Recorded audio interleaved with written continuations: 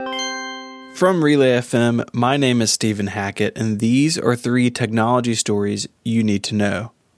Early versions of Microsoft Windows included the File Manager, a precursor to Windows Explorer that allowed users to manage their files and even duplicate floppy disks with a simple command.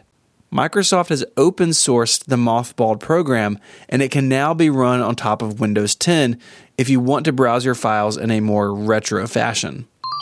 HP has announced the Chromebook X2, a 12.3-inch Chrome OS tablet that sells for $599 and comes complete with detachable keyboard and stylus.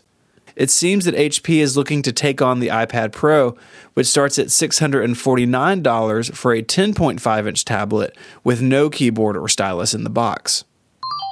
Apple has announced a special product red version of the iPhone 8 and 8 Plus with red rear glass, red aluminum band, complete with black cover glass. They will be in stores on Friday, following the pattern set by the iPhone 7 last year.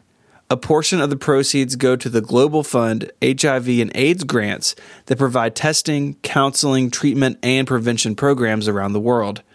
Since 2006, Apple says it has donated more than $160 million to the Global Fund, becoming the group's largest corporate donor. For additional coverage of these stories and many more, be sure to visit Relay.fm.